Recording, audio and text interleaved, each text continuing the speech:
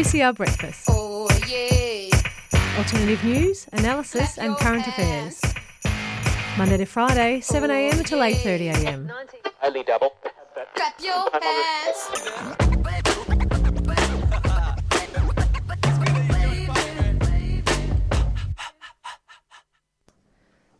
3CR would like to acknowledge the Kulin Nation, true owners, caretakers, and custodians of the land from which we broadcast. 3CR pays respect to elders past and present of the Kulin Nation. We recognize their unceded sovereignty.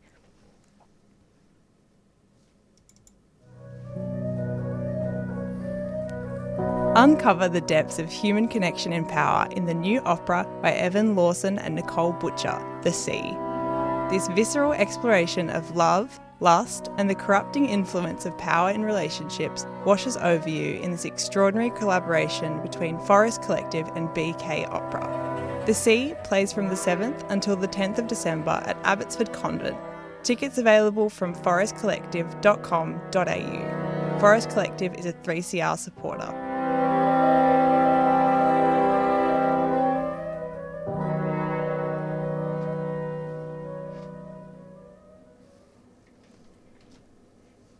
And good morning, Wednesday breakfast listeners. Good morning, everyone. Morning, Sonara. How are you today? I'm good. Yeah, it was a bit chilly today coming in, but I'm sure it will warm up. Yeah. Well, we have another Wednesday breakfast program, another busy one, and some really interesting content today. So I'm excited to share with our listeners what we have on this morning. So kicking off at around 7:10, we'll be speaking to the author of Women of the Far Right, Social Media Influencers and Online Radicalization, talking about mainstream social media platforms and the way far-right women share Instagram stories about organic foods that help pregnant women propagate the pure right white race and post behind-the-scenes selfies at anti-vaccination rallies. So that will be a very enlightening and perhaps disturbing Sounds crazy. discussion. And that will be followed by Jessica Au, who is the author of Cold Enough for Snow. And we spoke to Jessica earlier in the year when she won the Victorian Premier's Literature Prize for fiction and the overall prize. And Jessica has just taken out the Australian Prime Minister's Literature Prize for fiction. So we'll be having a listen back to what she has said about her novel. And then, Sonara, you've got something and for us on AI. Coming up later on, we'll be talking about, AI automation, what it means for the future and how specifically it will impact jobs here and overseas. Very interesting and important, so stay tuned for that. Absolutely. And then to round out the show, just after 8 o'clock, we'll be speaking with Sonia Randau, who is a broadcaster and journalist who set up the first community radio station in Malaysia back in the early 2000s. And we will be speaking to Sonia about that process, what that meant, and also getting some insights on the international community media space, because she's been involved in some gender equity policy making internationally and also been an Asia representative at the World Community Radio Federation Convention. And we celebrate this week 100 years of radio in Australia. So I think tomorrow, 100 years ago, the first radio show was aired in Sydney.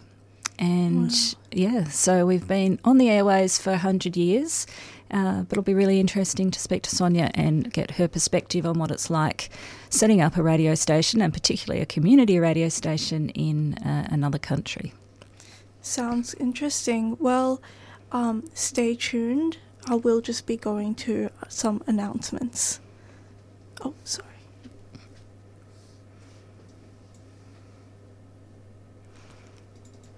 أنا دمي فلسطيني What's taking place in Palestine is horrendous. The people of Gaza, who have survived ethnic cleansing, 3 wars and a 16-year siege, are now facing the biggest attacks ever mounted against them. This will only stop if governments like ours demand that it stop.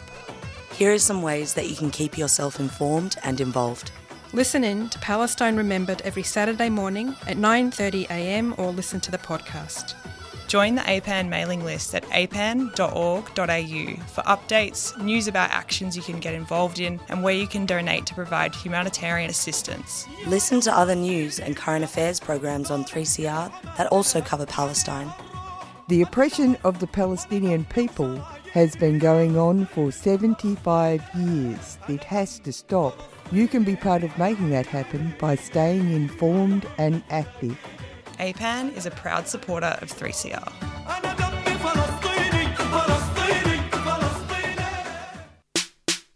Tune in to Health Sovereignty, 3CR's International Day of People with Disability broadcast on 3rd of December, 7am to 7pm. We're talking about what health, well-being and body sovereignty mean for multiply marginalised disabled people, their kin and communities living on unceded Indigenous lands, with programming by disabled broadcasters from the 3CR and broader community. Visit 3cr.org.au/Disability Day 2023.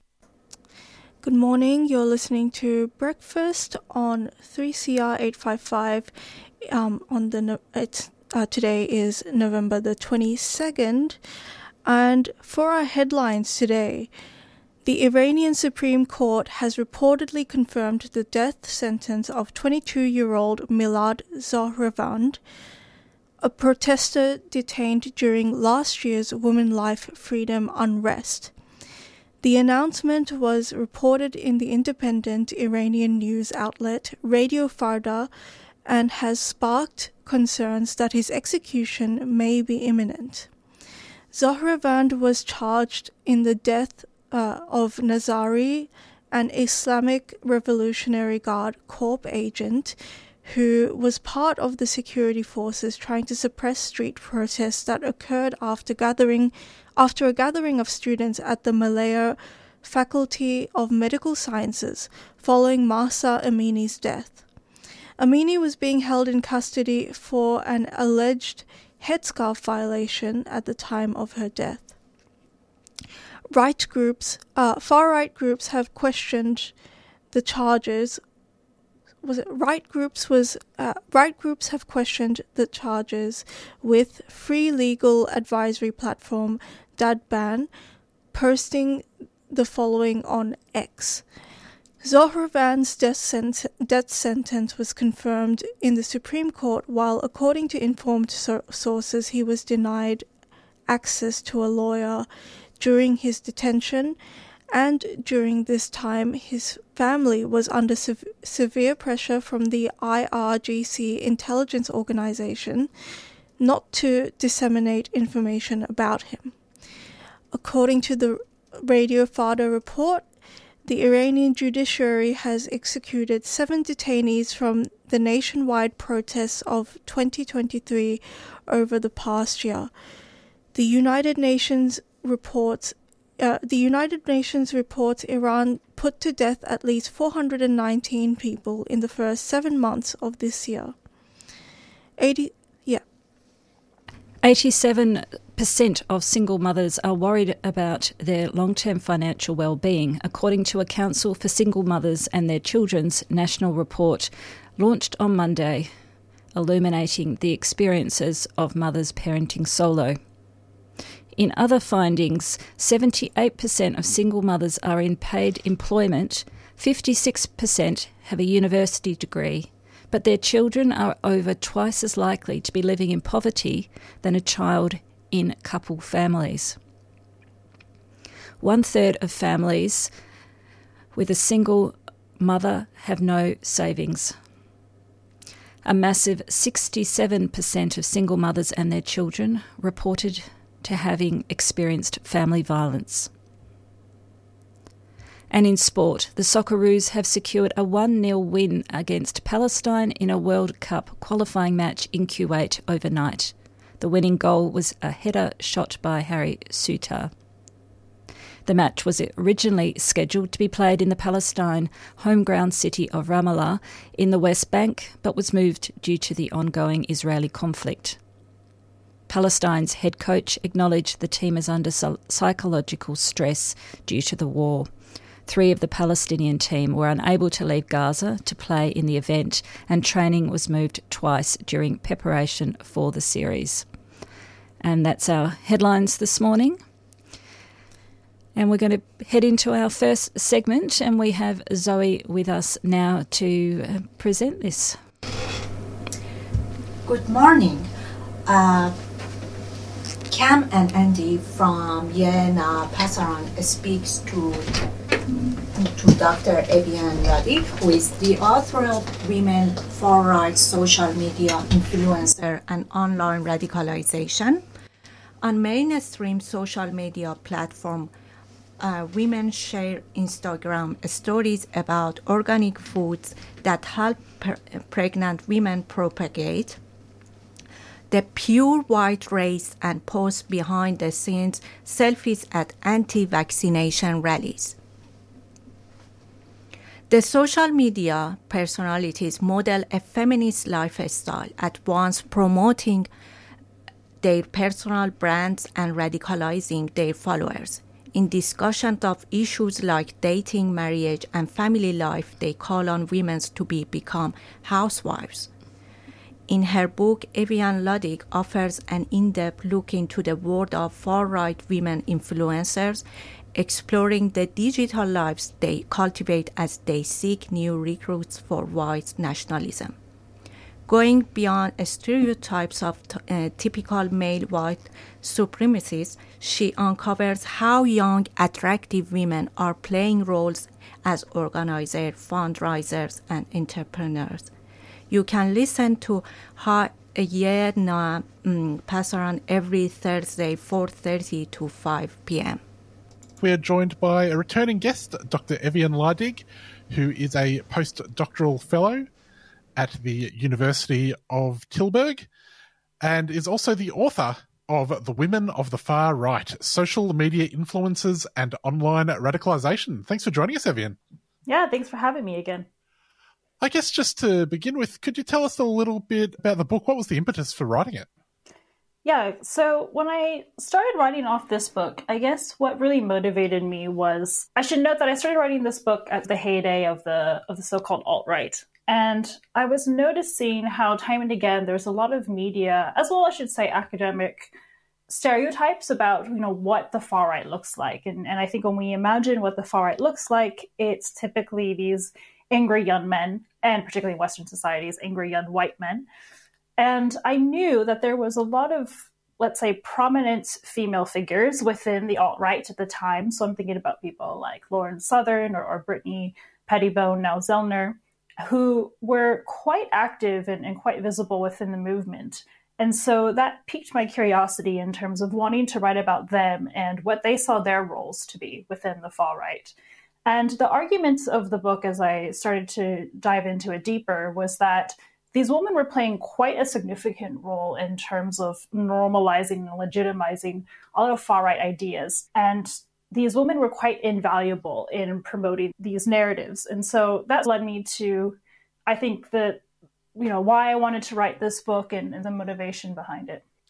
Could you tell us a little bit about the process? How did you go about finding out what these women were up to? Well, I mean, some of them were already quite active YouTubers, and I had first read Rebecca Lewis's report about reactionary right YouTubers, and she had drawn out this map or this ecosystem. So I used that as a way to start to jump off of who was who within this network, and I started to see these women, especially on collabs with their male contemporaries within the alt-right. So I used that as a basis, but then from there I started to try to track their social media activity and see who was becoming quite prominent on different far-right channels. So it evolved organically from there. But as you know about the far-right, it is a quickly changing landscape, and there was new figures popping up on the scene that I started to write about. So I started off focusing on figures like Lauren Southern and Brittany Pettibone, also people like Lacey Lynn and Ayla Stewart. But then I started to write more about people like Eva Floderingbroek, who's a Dutch political activist who's at the forefront of a lot of this Great Reset conspiracy theory stuff, as well as Thijs Descoufon, who was a former spokesperson for the identitarian movement in France. So there's new figures that popped up on the scene over time. Also the so-called tradwives, who have become quite a trendy talking point. So people like Mrs. Midwest, for example. So yeah, I mean, I think I really just dived into it in terms of there was a few people that I really focused on, but like as the landscape changed, as the movement changed over these last few years, I started to look into new figures who were popping up on the scene. When I think about the alt-right and the male figures associated with the movement, I think of people like Richard Spencer and I guess Melton Sellner and so on. And in the media reportage and perhaps in some academic treatments, there was a kind of preoccupation with their appearance, the fact that they appeared to be clean cut, well-spoken and so on. What were the distinctive features, or what are the distinctive features of the women on the far right, and how do they relate to these, I guess, aesthetic dimensions of the men on the far right? So absolutely, the women that I study, who I describe as influencers, they have very similar appearances in terms of seemingly to be educated and well-spoken and articulate, attractive in the normative sense, you could say. You know, some of them are married to men within this movement, and those men can be quite visible figures like Martin Zellner, or less visible ones who they may not actually mention by name, but we know based upon the content that they've created that they'll reveal that they've met their husbands through this movement. And I think you're quite right in terms of the general image that they're trying to promote, which is of appealing to broad audiences and being quite articulate. But I think what makes these women stand out from their male counterparts, and this is an argument in the book, is that yes, they do make videos reacting to political commentary or having hot takes on current events. But they also try to position themselves in a more holistic way in terms of their personal brands. So I focus a lot on Instagram as a platform. And what I show on Instagram is how they are trying to use the features of the platform, like Instagram stories, to showcase really the banal aspects of their everyday lives. So they share things like cooking recipes or baby foods that they're making for their families. And these more banal aspects of far-right propaganda, essentially, is what it is a way of making them seem to be quite relatable and accessible to their audiences. And so the fact that they're going out of their way beyond the political commentary towards trying to showcase their everyday lives and trying to model that as an aspirational image for their audiences is, I think, something that makes them quite distinct from their male counterparts. Do you think in that case that it's a kind of a lifestyle or a culture that's being sold on the part of these women?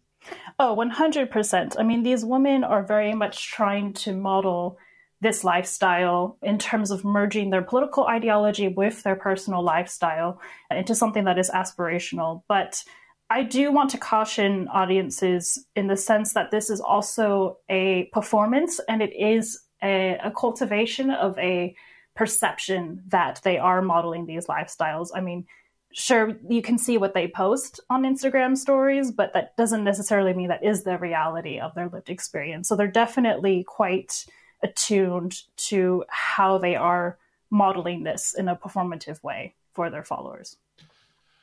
Could you speak a little bit about the role of micro-celebrity in these movements? Yeah, thanks for that question. And I guess we're going to dig into the theory now of this section of the podcast. So I use some terms from media studies, in particular those who have researched influencer culture. And by that, I mean, yes, we can think about influencers on social media, but there are those who've actually been studying it as a type of culture in terms of that relationship between the viewer and the influencer. Now, within the literature, there is this concept of micro-celebrity, which is somebody who is essentially a celebrity for a rather niche audience. So in this case, it would be the far right or the alt-right. And micro-celebrities, they tend to use very specific strategies in order to make them seem relatable, accessible, and authentic to their followers. So on the one hand, there is a glamorizing effect, like they are a celebrity. But on the other hand, they try to make themselves seem quite relatable to their audiences. So that might be revealing more intimate aspects of their daily lives. So like, as I mentioned earlier, maybe it's just an Instagram story about preparing dinner for the family, something like that. And so what these far-right women influencers do, as I show in the book, is that they're really attuned to using these types of micro-celebrity strategies as tactics of radicalization, because they are, in essence, normalizing or legitimizing what seems to be far-right ideas and ideology into easily digestible formats for their audiences. And they usually do so through this quite subtle language or through quite coded language as a way of, perhaps not being so as explicit or confrontational as their male counterparts, but as a more subtle way of showcasing far-right propaganda. And I argue that this is actually a lot more insidious and dangerous in the long run. One of the common contradictions that you find looking at some of these people is the more successful you are as a far-right female influencer, your audience is increasingly going to consist of men who actively resent you and women who maybe are not that far off that either. How do these people navigate these environments where, a large part of their audience are misogynists? Yeah, 100%. That is such an irony, because they try to promote these narratives around traditional families and traditional gender norms, and yet they face really this onslaught of misogyny, which is, again, it's ironic because it's female supported misogyny, and yet there's a lot of misogynists who attack them. And I write about the concept of the trad thought in the book, in particular how it was levied against figures like Lauren Southern, who they claimed to speak about all these traditional values and not actually model that in their daily lives. And that was before she got married, etc. And, the way that these women try to defend themselves against these male critics, despite having some allies in the manosphere, you could say, is that they try to justify their platform by saying, well, we need to have women within this movement speaking out because who else is going to do so? And that's the justification that they use for their platforms. But again, I mean, they do love the celebrity, they love the attention. And despite the fact that they will get critics, it is something to bear in mind in terms of the fact that they are opportunists, they are grifters, and they do love the celebrity that they receive more broadly on these platforms. So I think they tend to dismiss a lot of these misogynists who make these, sexist and patriarchal comments to them. And sometimes they'll try to belittle these misogynists as well. So I remember one time watching this live stream on YouTube, and there were some pretty extreme misogynist comments in the chat as the live stream was going on.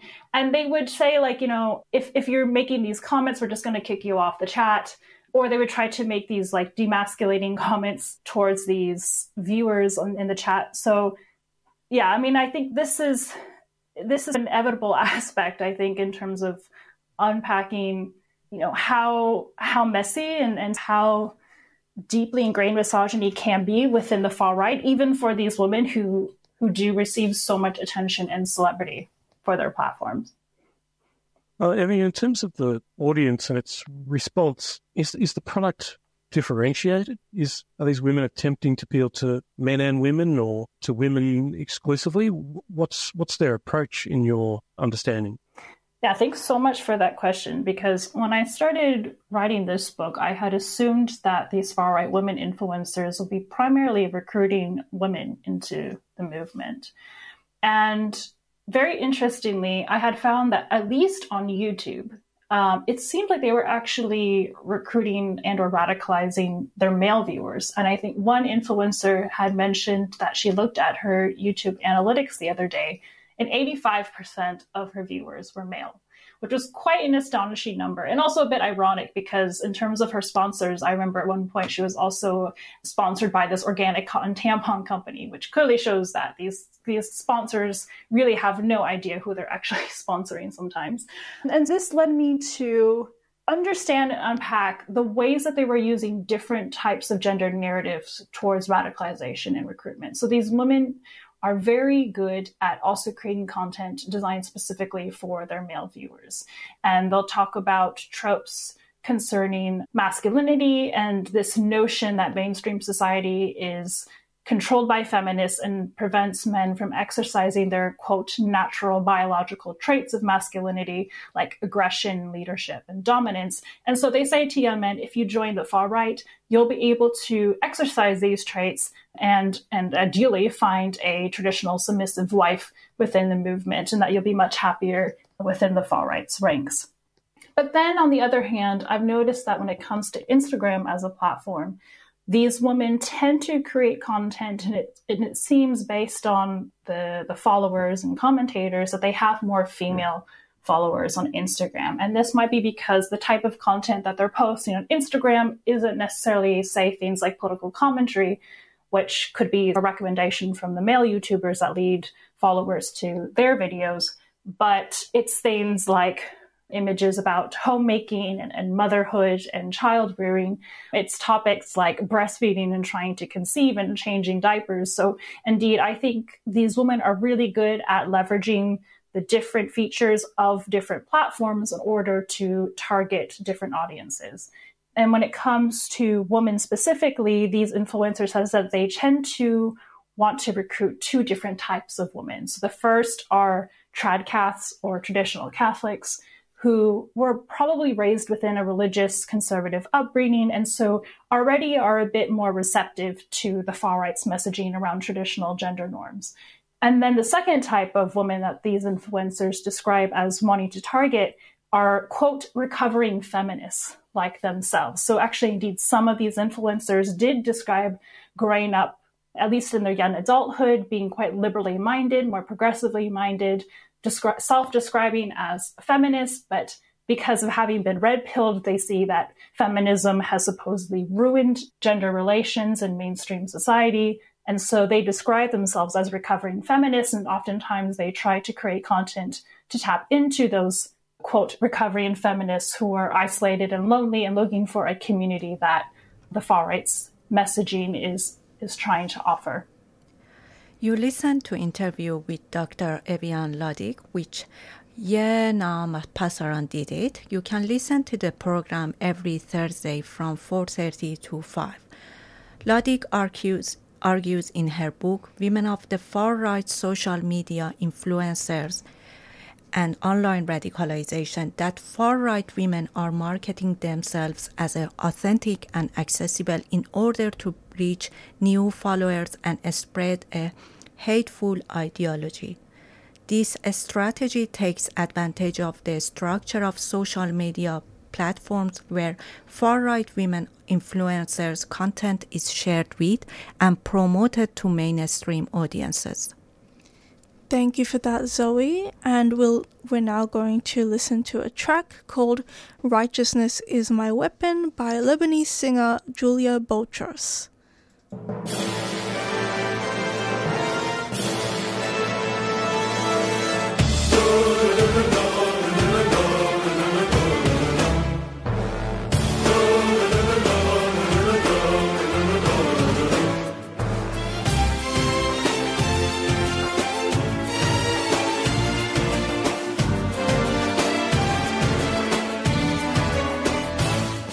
الحق سلاحي وأقاوم أنا فوق جراحي سأقاوم أنا لن أستسلم لن أرضى وعليك بلادي لأساوم الحق سلاحي وأقاوم أنا فوق جراحي سأقاوم أنا لن أستسلم لن أرضى وعليك بلادي لأساوم بيتي هنا أرضي هنا بحر السهل النهر لنا وكيف بوجه النار أسالم سأقاوم الحق سلاحي وأقاوم أنا فوق جراحي سأقاوم أنا لن أستسلم لن أرضى وعليك بلادي لأساوم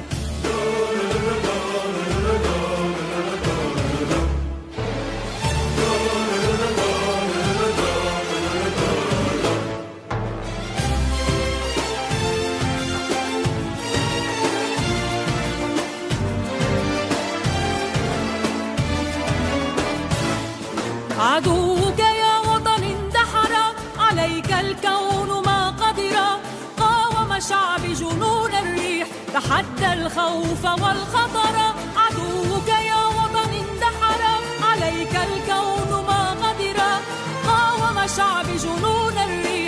تحدى الخوف والخطر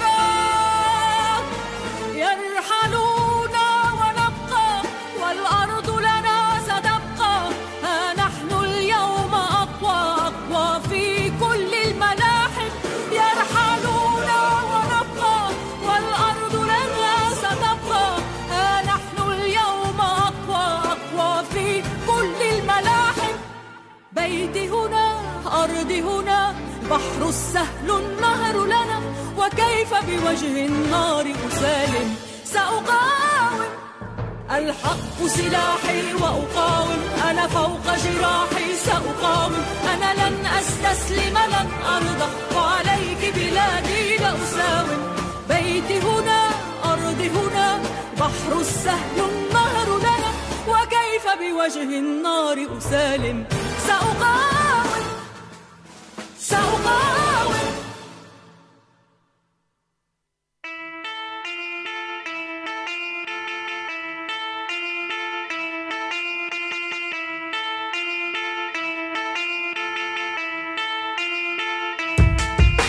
Now we say Black Lives Matter, but shit, the fact of the matter is we just black matter to them. This shit keep happening. Let me hear you, oh my, oh my. Let me hear you, oh my, oh my. This one right here for Marinji, this one right here for Bowville. Bulletmen be my enemy, these killers be running around still, serving and protecting white men like a dog with no leash. I'm drunk off what you sold me, yeah, it's motherfuck the police. Now we say Black Lives Matter, but shit, the fact of the matter is we just black matter to them. This shit keep happening. Let me hear you, oh my, oh my.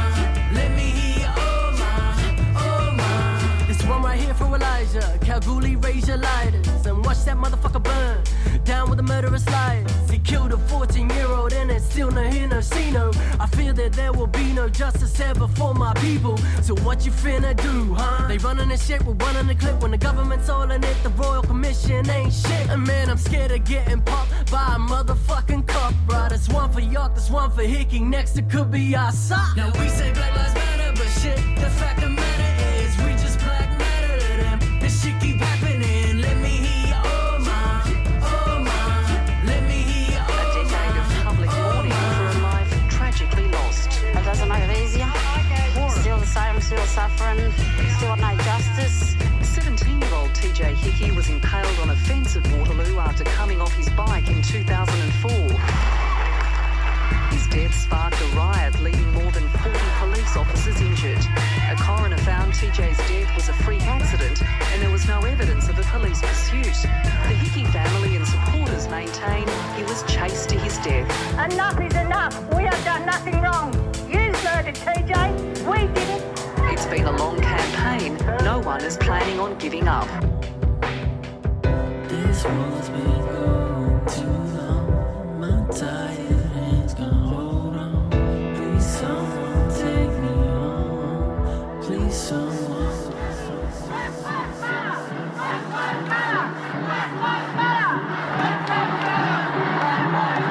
We say Black Lives Matter, but shit, the fact of the matter is we just black matter to them. This shit keep happening. Let me hear you, oh my, oh my.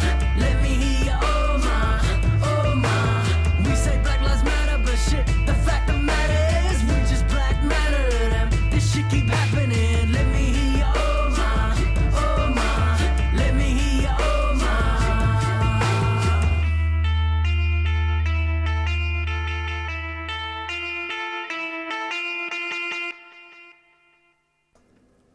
And that was the song Black Lives Matter by Birds, and the previous song was Righteousness is My Weapon by Julia Bolt-Truss. Over to you, Claudia.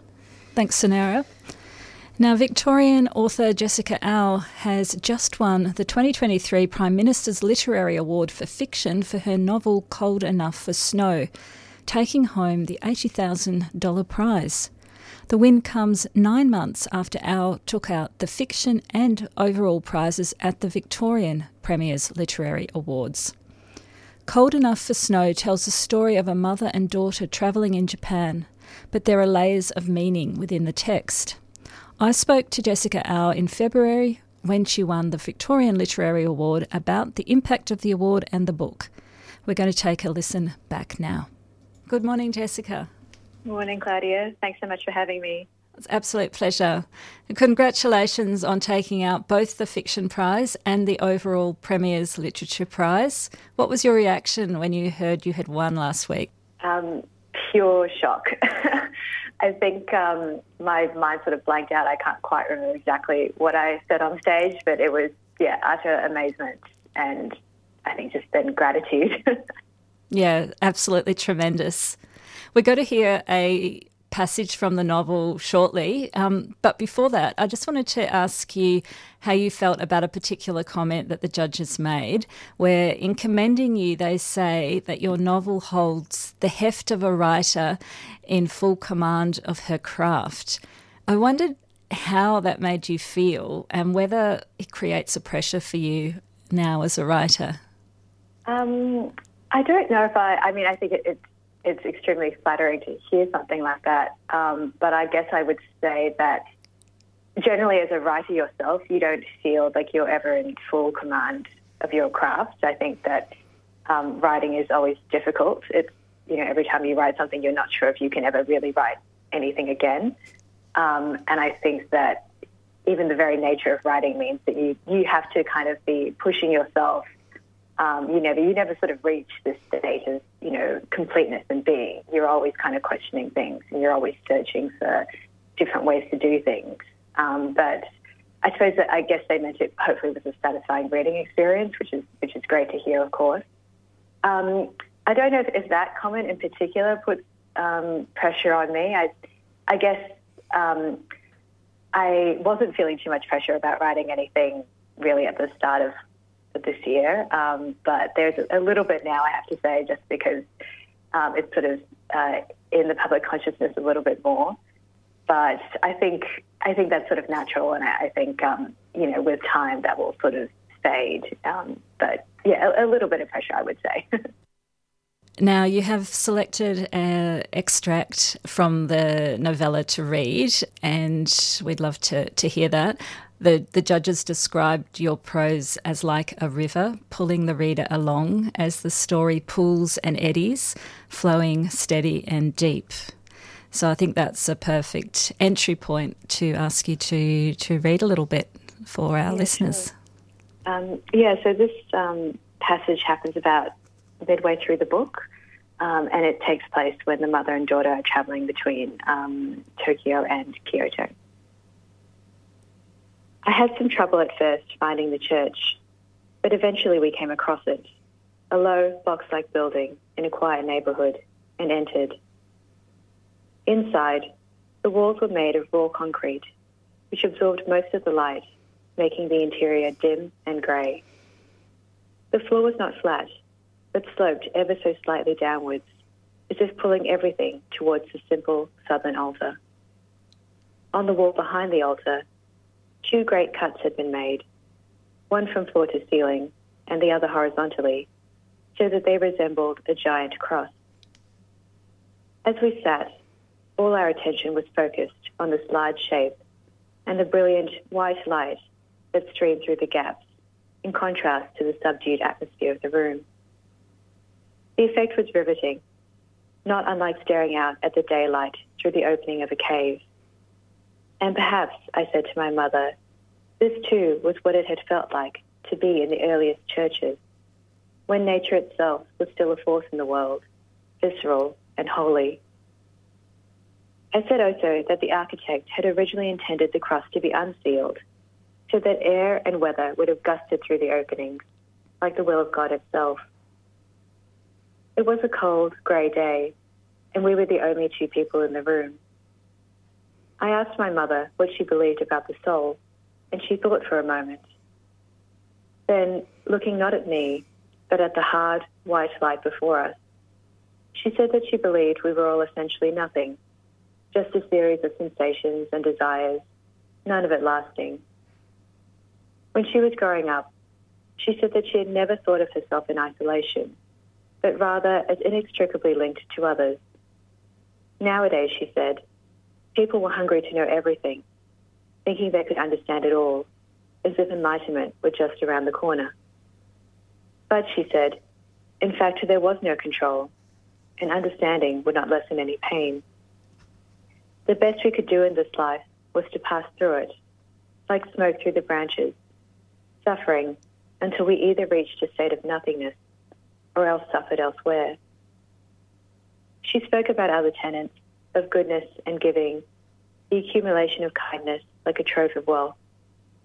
She was looking at me then, and I knew that she wanted me to be with her on this, to follow her.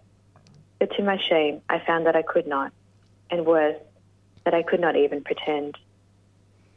Instead, I looked at my watch and said that visiting hours were almost over and that we should probably go. So beautiful, thank you. Would you like to share a bit about the themes you're exploring? We've said there is so much in this book, though it's a very slender, less than 100 pages, but it's really quite a complex book in the guise of simplicity. Can you tell us a little bit about those layers? Yeah, I think that probably a couple of things. I mean, number one, there's obviously that relationship between art and life.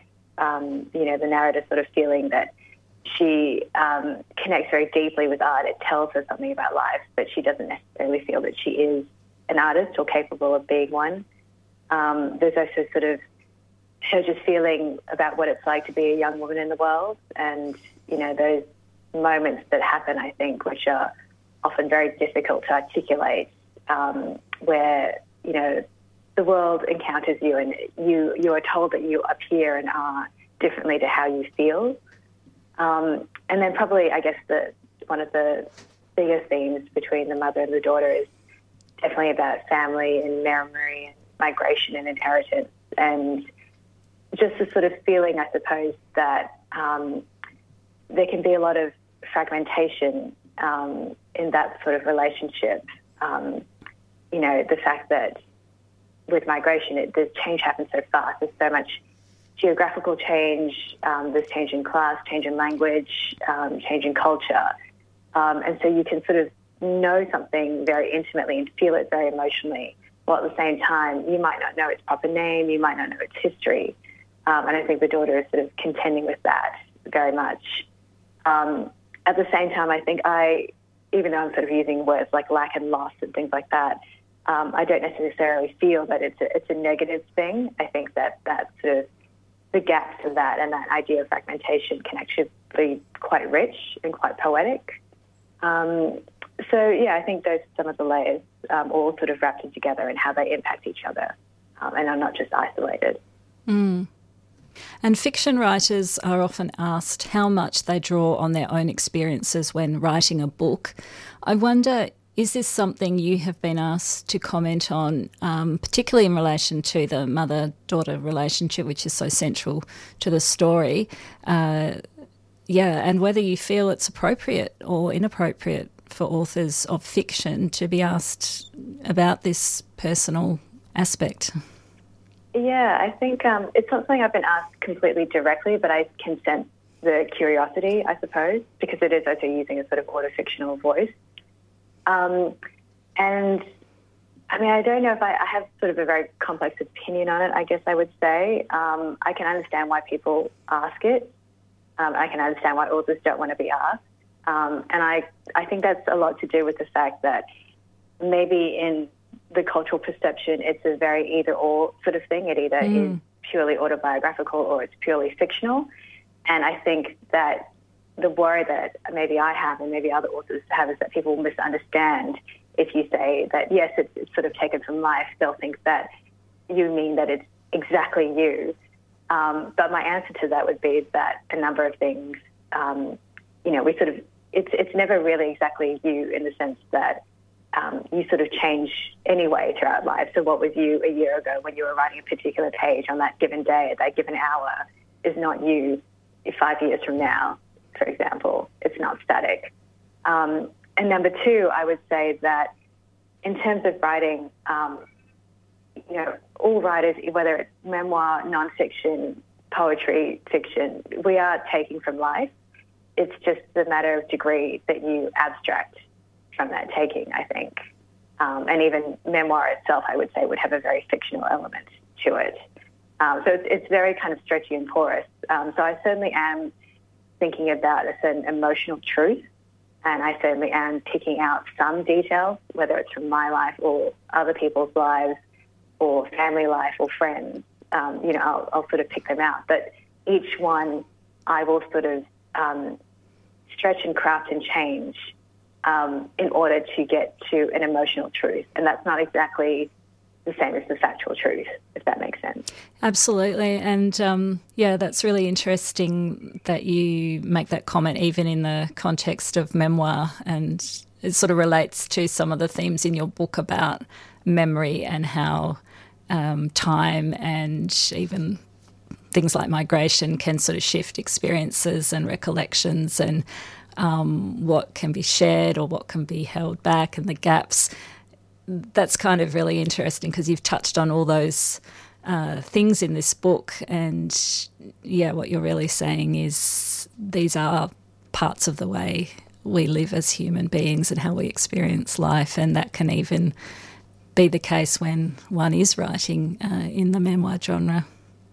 Yeah, I think so. And I guess it's more that if you were to ask two people their recollection of a certain event, you would get two stories, and which one is truer? They both could have been there. They both could have had very sharp memories. It's just that, because of our experience and our personalities, we experience things differently, and we'll pull out different details and remember things differently. And I guess it's just about the understanding that something is true to us, and that there are many different ways of remembering and many different truths. We've just got time for one more question. The book's been translated into 18 languages.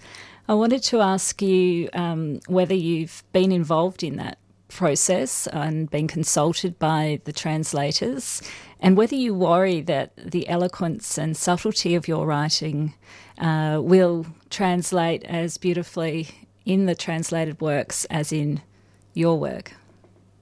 It's been a sort of varied. I think generally my understanding is that my experience and understanding is that I haven't had much interaction with the translators. I think in a way it's because the act of translation is a sort of creative act in itself. And I guess I was listening to a podcast, and the translator said that if he was to accept the work, idea of translating a work, it's because he feels he knows that voice and knows it so well that he shouldn't need to ask further questions. So I haven't actually had much interaction with the translators. I did have maybe one sort of email exchange with the German translator, which was quite basic but quite nice. I think one interesting thing that did happen was that apparently the title "Cold Enough for Snow" doesn't always translate very elegantly into other languages.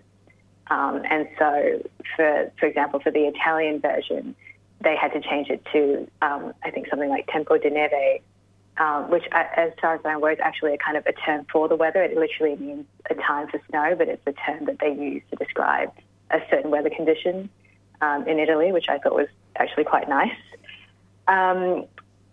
Well, as far as whether I worry, I don't think I do. I think that I sort of, have to have a certain trust in the publishers who've bought the rights. And again, I guess personally, I have such a huge respect for the act of translation, and I read a lot of translated literature. I just suppose I trust that they'll make it into something of their own. Well, it's tempting to finish the interview asking you what's next, but I'm going to leave that space open, let you enjoy your success. But be assured that when your next idea is ready to seed and sprout, that there'll be a very enthusiastic audience waiting. Thank you. Thanks so much, Claudia. And that was Victorian author Jessica Au, winner of the 2023 Prime Minister's Literary Award for Fiction for her novel Cold Enough for Snow.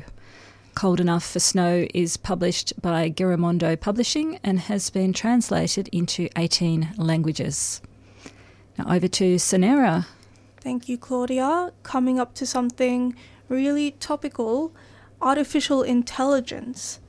I'm sure you know that AI has taken the world by storm and is soon to impact our workforce. It is estimated that AI will replace 1.3 million jobs in Australia. The success of generative AI, that is, artificial intelligence that can create text and images, means that it will likely replace admin and customer service jobs first. While some may be concerned about being displaced, Niyusha Shafiabadi, Associate Professor in Computational and Intelligence at Charles Darwin University, says that AI may improve the workforce, but it is time to prepare the workforce to adapt to new technology. I asked Niyusha what jobs and places will be the most affected by this change. What are some of the ways that AI is being used at the moment, and what industries or jobs are already seeing the impact of AI? AI has different applications, and not only recently, it was being used from the time of the Second World War in intelligent control of the missiles and different weaponry control and applications. But in the recent years, we have had this trend and the boom of the AI algorithms and methods. One of the things that I can see it has been applied in is the financial sector, in the things like the applications of AI in predicting the credit score of the people. So the banks are already using those models in order to predict the credit score for different people when they're applying for a loan. So that's a simple example. But going to the job front of the AI and the jobs that it would displace and what jobs it has already displaced, it's very interesting that what it has done, it's exactly in line with the reports from the World Economic Forum and different reports from different authorities like the United Nations, World Economic Forum, and all those predictions are coming to be a reality. When I was talking to one of my friends about the jobs that AI has replaced, he was mentioning that when he was traveling, one of the challenges that he had was in checking into a hotel, and then it took him about 10 minutes to stand in the queue and to fill in so many forms and to enter the credit card information, and to check into his hotel, get the key, and then go upstairs. But there was an app that replaced this check-in, as there was no receptionist in that hotel that he was mentioning. And they used an app. And through that app, when he arrived, he checked into his hotel. And then he had a virtual key. He went upstairs and it took him 2 minutes in order to check in. And he was so happy, that he didn't have to wait for 10 minutes. This is basically not AI, but it's one of the applications of digitization and its impact on the jobs and on people's lives, because that receptionist, after this application is released, wouldn't have a job anymore. So that person's job is basically displaced. According to World Economic Forum's report on jobs, the jobs that are most likely to be displaced relatively quickly are the clerical and secretarial roles, and jobs like bank tellers, clerical roles, post service clerks, cashiers, ticket clerks, data entry clerks. Those types of administrative and secretarial roles are expected to be displaced relatively quickly. And this example that I gave you is a reality. It's showing that this is becoming to be a reality, and it's not a joke anymore. Not to unnecessarily fearmonger about this, but to some people there are some concerns, like even though there are some conveniences that come with AI, there are some concerns that, they will be replaced and become redundant. does implementing AI necessarily equal to more job losses? According to the World Economic Forum's report on job losses, they have predicted that by 2027, about 26 million jobs will be displaced by AI. So that's their prediction. But the good thing about it is that the jobs that are going to be displaced are the jobs that they do not really require any analytical and critical thinking skills. And those are the jobs that are on the 40% downside of the job pyramid. The people who do not have any analytical and critical thinking skills are the ones that will lose their jobs. So the good news is, if now that we know that secretarial roles and clerical jobs are going to be displaced, it's time for the people to start getting new skills, to develop a kind of skill that it requires analytical thinking. And those are the types of jobs that even, there will be types of jobs that will be created, and AI really creates jobs for more people. But the types of jobs that will be created are the ones that require critical thinking and analytical thinking skills. The types of jobs that are displaced are the ones that they are based on repetitive patterns that is easy for the machine and for the algorithms to learn those patterns and complete them. As an example, if someone is responsible for, imagine a secretary who's responsible for answering the phone and scheduling appointments, then a program can easily replicate the same thing. And we can write the code in a way that it makes appointments better than a human secretary, because it can look into so many possibilities in a short time because of the processing speed of those CPUs that these algorithms are run on. And then definitely it's cheaper. It works 24/7. And it doesn't get sick.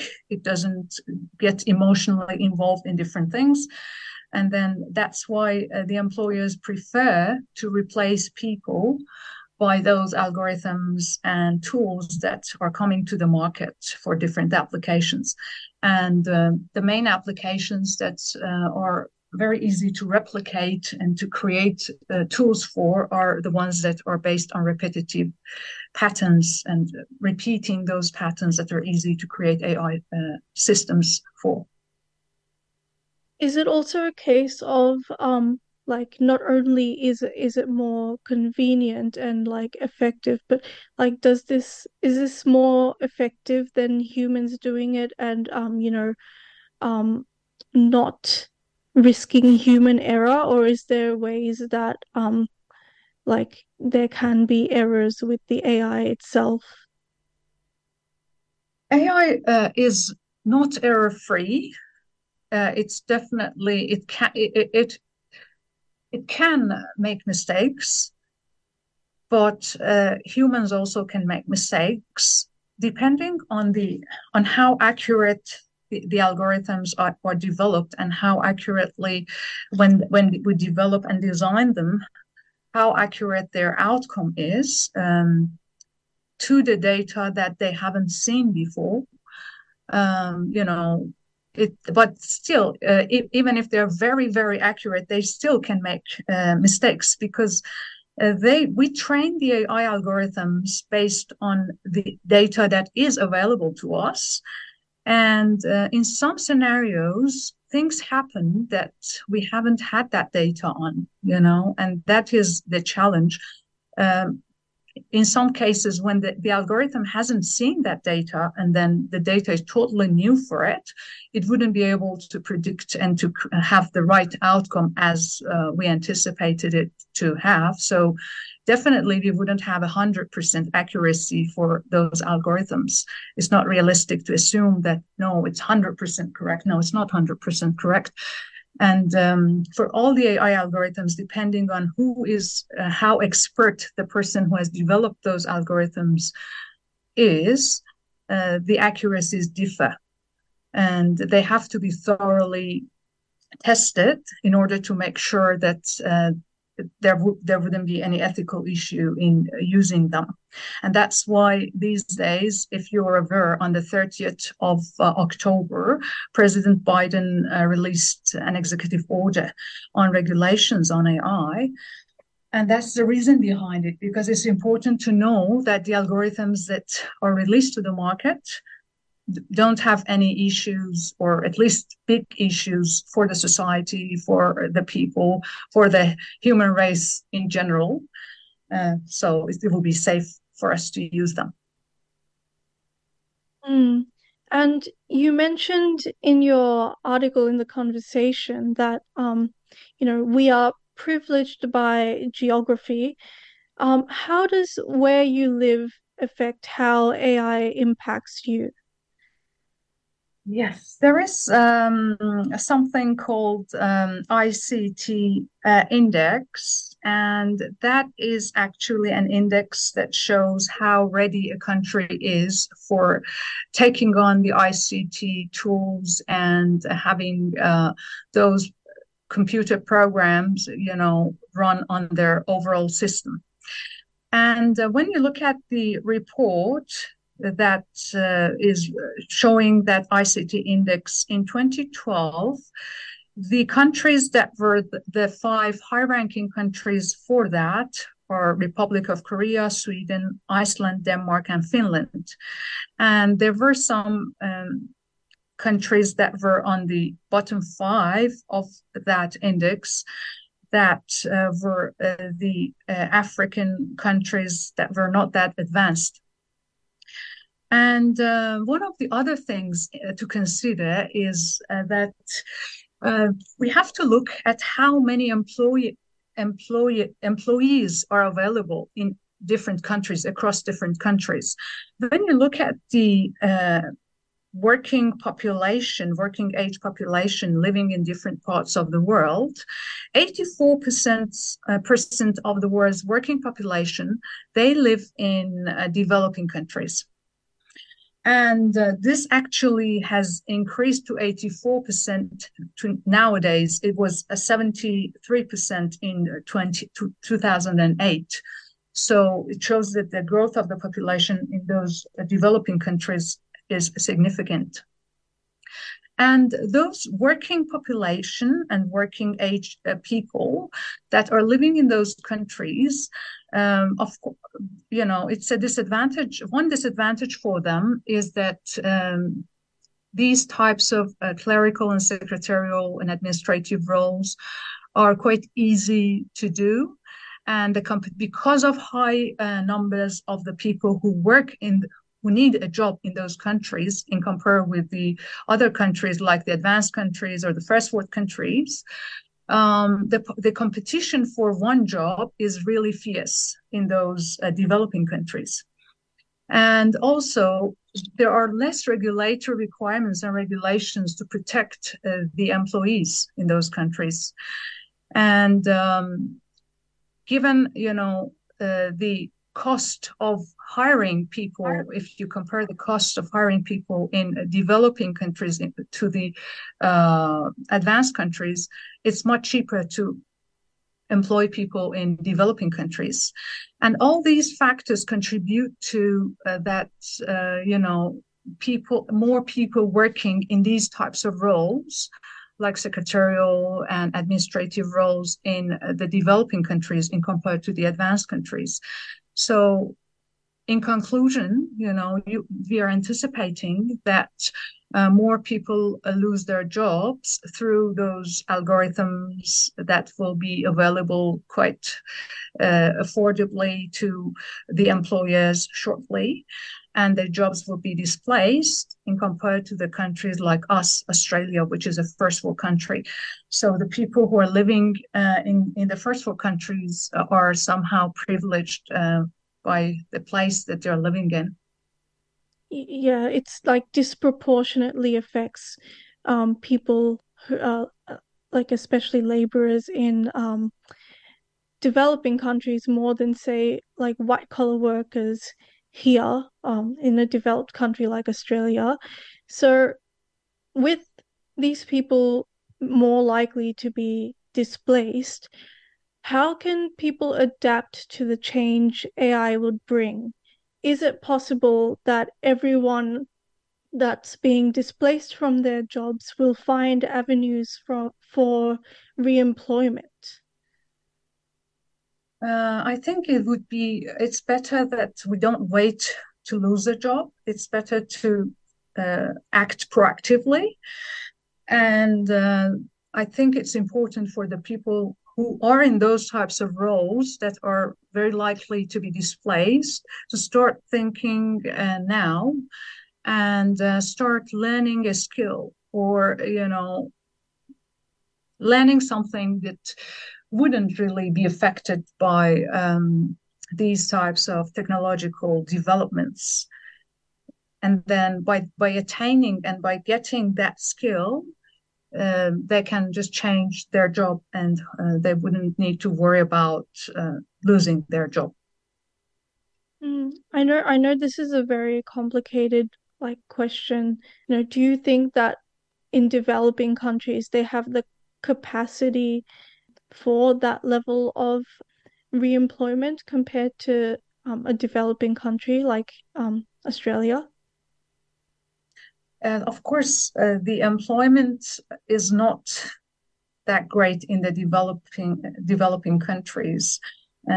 Countries like Australia, there are more job opportunities for different people here, or the first world countries. That's one of the reasons behind the numbers of migrations to these first world countries from the developing countries.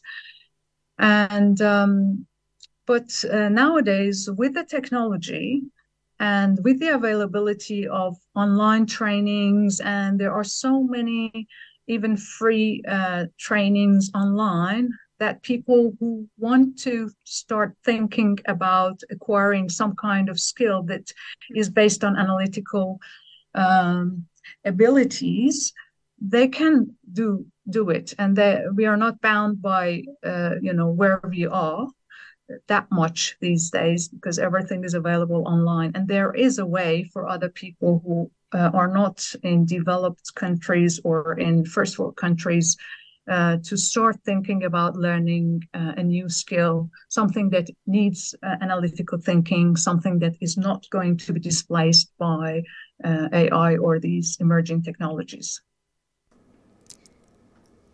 You just listened to Associate Professor in Computational Intelligence at Charles Darwin University, Niyusha Shafiabadi, talk about how artificial intelligence will impact workers here and overseas. The link to Niyusha's article, which was published in the conversation, will be in our show notes later today. We'll just listen to some announcements. Slutwalk returns to the streets of Naarm for its 13th year in the fight against victim blaming, slut-shaming and rape culture. Join the annual rally on Saturday 25th of November for speeches, stories and to take a stand. Come to the State Library of Victoria in Melbourne CBD at 12 p.m. in person, or tune in here on 3CR for a live broadcast of the event. Walking today for all the people.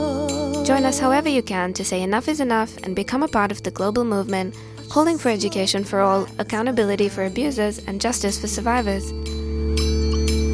More info via linktree/Slutwalk Melbourne. Slutwalk Melbourne is a 3CR supporter. We stood up, I stand up. You're listening to 3CR Breakfast, and we have Sunera, Claudia and Grace back with us today. A special appearance. How are you today, Grace? I'm good. It's been a while. I realize it's been a few weeks actually only. It's only been a few weeks, but it feels like it's been a long time. Good to be back here. Well, hopefully our listeners are also tuning in on Mondays and catching you there. Yeah. But lovely to have you with us today. So this week, Australia's radio sector celebrates 100 years on the airwaves.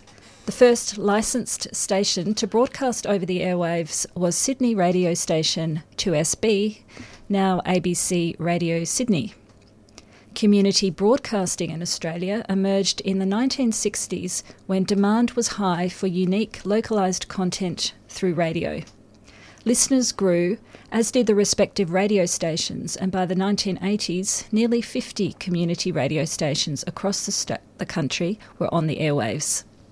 Today, there are more than 450 community-owned radio stations, making community broadcasting Australia's largest independent media sector. But community media is not so rosy everywhere. Our next guest is Sonia Randauer, a journalist and broadcaster who founded Malaysia's first community radio station in the early 2000s. Radic Radio brought the voices of refugees, squatters, factory workers and other marginalised groups to listeners in Malaysia via a shortwave transmitter located in Indonesia.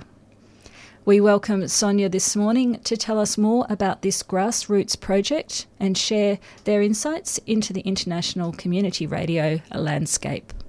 Thank you for having me. Welcome. Absolutely wonderful to have you with us. So Radic Radio, the venture began in 2001, just as we were all developing our affinity with the internet. It was age of digitalisation. What was happening with you and in Malaysia? What prompted this initiative? Well, actually, it was the internet that made it possible to do this because we were able to send material. It was actually through Skype. We used Skype a lot to send material from KL, from the capital Kuala Lumpur, to broadcasters in Indonesia. And we were a very, very small team when we started. Well, we started off as a 15-minute current affairs program, and we were just broadcasting 5 days a week, 15 minutes of news. And we thought that was hectic. We had a team of about 6 reporters and 2 editorial staff, and we were doing Malay language news, and we were the only people that were producing that content independently. So the main radio stations basically they had very, very short news segments, and they generally took press releases and just translated them into newspeak. Or they used the main national broadcaster, RTM, would use their TV footage for radio. So we were doing something quite different, even just by doing radio news at that time. But we had funding issues and decided that model, which was just internet radio at that stage, wasn't really sustainable. And it wasn't really in line with the scale of change that we wanted to be trying to promote, because we were really trying to promote greater freedom of expression for Malaysians, and that remains the core principle of the organisation that owned Radic, if you like, the Centre for Independent Journalism. And we wanted to hear voices that really weren't heard. So even when we were just doing the news, we spent a lot more time on stories coming from the grassroots, very much like 3CR breakfast, as opposed to stories coming from the top down. We very rarely went to ministerial press conferences, partly because we couldn't get in, but partly because they were stories that we weren't interested in. We wanted to be telling the stories of plantation workers that were facing eviction. We wanted to be telling the stories of people facing problems due to pollution in their area, and things like that, rather than be telling the stories that were already being covered by most of the mainstream media. So that was the news thing. And then, so that was in 2001. And in 2002, we started moving to this more community format, where we started working with community groups. And this was partly because of the funding crisis. We wanted to produce more content with less resources. So we spent a lot more time training, but also we had this partnership with an Indonesian station, so we could share material over there and get it rebroadcast into Peninsular Malaysia. It didn't get across into East Malaysia, but we still worked with community groups there as well, so that their content could be shared. So you're talking about working with the community groups. How did the relationships develop and the way you built solidarity? Was it the relationships were in place first, or did they grow through the broadcasting experience? Was it a chicken and egg situation? I think that the team of people that we had got together, we all had fairly strong community links. So I had been involved in the major human rights organisation there, Swaram. I was on the board of Swaram for quite a while. We had people who were involved in the Socialist Party, Parti Socialist Malaysia, who I think are often interviewed on 3CR programs here. We had people who were involved in who had been involved in the women's movement, and the NGO sector, the sector of progressive NGOs in Malaysia at the time, was really quite small because there was still a lot of legislation in place that, for example, allowed detention without trial. I mean, the Sedition Act is still in place there. There's an Official Secrets Act. So it wasn't, it was a very small, quite tightly knit sector of people that were involved in activities that the government thought might be subversive. So it wasn't that difficult to get in touch with other community groups. I'd also been involved in environmental campaigns and things like that, so had contacts there, and I was also had contacts with the major Indigenous organisations in the peninsula. Well, we'll come to the Indigenous representation in a moment, but I just wanted to find out just a bit more about how this interaction with the community groups played out and how the stories were developed and how you worked with the people and their responses to having this opportunity to share their voices, but also difficult circumstances, which is not always easy to share at the best of times, but let alone on radio. I think that one thing was that we developed ongoing relationships. I mean, obviously we had the background, but the relationship between the radio station, as it were, and the community groups was ongoing. So even after we stopped being able to broadcast on air, we continued working with community groups. And I think that one of the main things that we achieved was helping to build solidarity between groups that had been quite isolated previously, because it was so difficult to hear the stories of other groups facing similar issues, particularly in terms of things like land rights, but also, again, things in terms of things like pollution, in terms of struggles for education. And that I think that hearing the stories of other people that were facing similar issues really helped to build that network of solidarity among particularly Indigenous groups. With the refugee groups that we worked with, for example, it was a bit more difficult because with some areas there were underlying tensions from things so that was a bit more difficult. But I think that the strongest thing we built was solidarity between Indigenous groups. I see. And now, coming into the whole Indigenous representation, did you manage to have any Indigenous Malaysians working in the station with you directly? And how were their experiences represented there? We didn't actually have any Indigenous Malaysians as staff, but there's two shareholders of the organisation, and one of them is an Indigenous woman from Sarawak. Yeah. So it was partly because the struggles are real, and when the focus is on the community that you're in, and that it was a nice add-on to have in some ways, and it was important. I think that it was important, as I say, in building that solidarity, but it wasn't that they were interested in coming and working on this as a full-time thing. The people that we were working with, we worked with, and what we were doing was very much about giving people the tools that they could use, rather than trying to say, hey, look, we've got this fantastic project you need to be involved in. Which also meant that there were some groups that were really interested and active continuously, and other groups that did a couple of one-off programs, and that was about all, and then dropped off the radar. But even those groups would take the tools and do their own things with them. And we fundraised for equipment for communities and things like this as well. So, it wasn't about what we were doing to a large extent. It was really about what they were doing.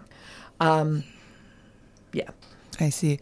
And were there any language barriers, considering how working with so many different communities, all speak different languages, and Malaysia is very common for many, many different languages, and even though the Malay is our national language?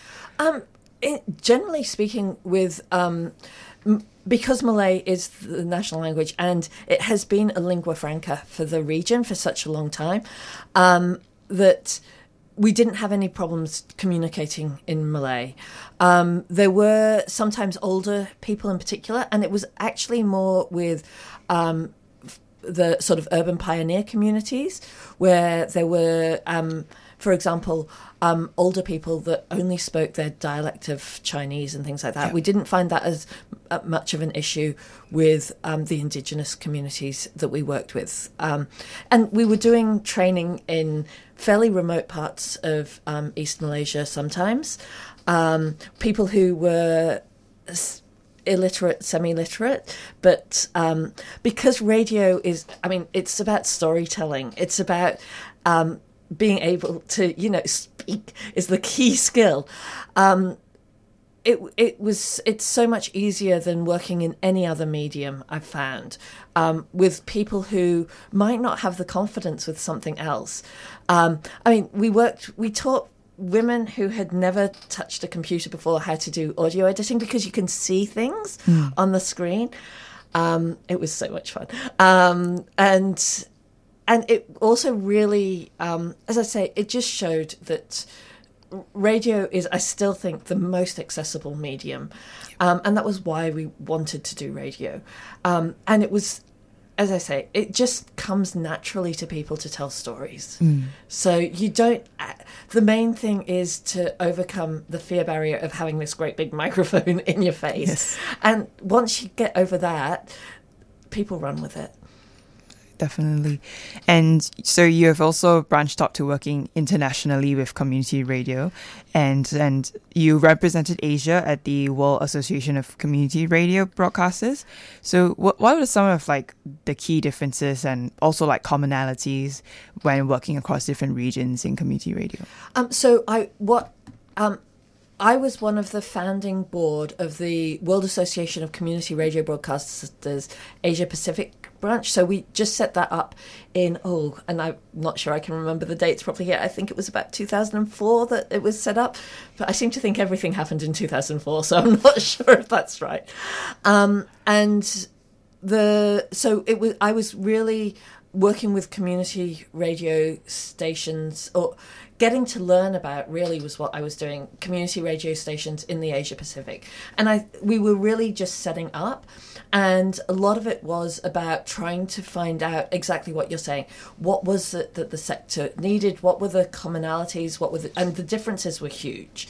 We're talking about a region that goes from Fiji, Australia is part of the region, all the way through to Afghanistan. And there was some discussion about whether the Middle East was part of the Asia Pacific or not as well, or whether it was, it was North Africa in the end. It was a huge and hugely diverse region, not just in terms of language, but also in terms of the legal frameworks for things like community radio. So you had, for example, Malaysia, where there was absolutely nothing, there was no enabling environment at all for community broadcasting, where community broadcasting was largely done either on the internet, which was a slightly freer space, or, as I say, illegally, or on the boundaries of what was legal. We didn't do anything illegal, but we pushed the boundaries of what was legal. Compare that to Thailand at the time, which had it in the constitution, although it wasn't there in practice, but it was in the constitution that there was a space for community media, both TV and radio. as I say, they had issues with the implementation of that, and that was where that was interesting to see and how that would play out. And then you've got Indonesia, which had comparatively recently experienced the move out of the dictatorship, and burgeoning community radio sector there, it was really exciting, and it was India as well has a whole different story. Nepal was going through revolutionary times, and that's where the AMAC Asia Pacific headquarters is based. So it was, as I say, it was really about learning about the different environments, what had worked elsewhere, what wasn't working, and how, as a regional organisation, we could facilitate that learning between the radio stations and support that with, with funding, with policy, with all these sorts of things, and advocacy. And now that you've also come to Australia here and work with the community radio here, how did things compare with Malaysia? It's completely different. I mean, there were things about the community radio sector here that I hadn't known before moving here. So, for example, that it sprung out of the classical music space, which I think is probably unique internationally, that it started with music rather than starting with the politics. And the fact that so many community radio stations in Australia do focus on music rather than focusing on... I mean, there's still places for community, and music has always been really important for that. But I was surprised at the lack of overtly political radio stations, particularly perhaps here in Melbourne, where I'm based. And at the same time, there's still the same struggles for things like funding, for things like access to the airwaves, and that. So some of the struggles are similar, but obviously, compared to Malaysia, the infrastructure is so much better. The actual recognition of a community radio space exists. All these sorts of things are very, very different. And just before we wrap up, you've also been a strong advocate for change within the community radio sector, particularly in the gender equity space. Can you tell us what are the gendered aspects of community radio and community media, and what are you trying to change there? Well, part of it is trying to ensure that community radio spaces are accessible to women and friendly towards women or people who identify as women. So even things like access to toilets and toilet facilities can be an issue. Transport to and from radio stations can be an issue, ensuring women's safety as they do these things. And then going on to being able to have not just women's voices on air, but women in the managerial positions within community radio stations, so making sure that women are empowered at every level. And often you find women behind the mics, but not behind the panel. So women getting those technical skills as well is really important. So, yeah. Well, it's great to be sitting here with a group of 1, 2, 3, 4, 5 women. So, that's a good example of us all being able to be here today. Thank you very much for your time. Is there anything else you'd like to add before we leave it this morning? No, thank you very much. And perhaps I will be back another time on the other side of the questioning. Yeah, so we can reveal that Sonia has, in her past radio experience, been here at 3CR, and we are hoping that she will rejoin us, perhaps on breakfast. So listeners, definitely stay tuned, and we hope to have Sonia back, whether it's on this side or the other side of the panel. So thank you very much. That was journalist and broadcaster Sonia Randall talking about Radic, Malaysia's first community radio station, set up in the early 2000s. And if you are interested in hearing more about 100 years of radio in Australia, you can head down to Ballarat tomorrow evening for Tuning In or Fading Out, radio's past, present and future. It's a panel discussion hosted by Jonathan Green from the ABC and featuring Pilar Aguilera, who is our chairperson here at 3CR. We'll put the details of that on our website. It's a free event, but you do need to register. That's Thursday, November 23rd at 6:15 p.m. at the Eureka Centre Auditorium. So a big thank you to all our guests, and we will see you next week. 3CR Breakfast would like to thank the New International Bookshop, Melbourne's independent radical bookstore and venue, for their financial support of this program. You can find Nibs in the basement of Trades Hall in Victoria Street, Carlton. And while you're there, check out Radical Coffee, a worker-run cooperative cafe in the courtyard. Keep up to date with upcoming events at nibs.org.au.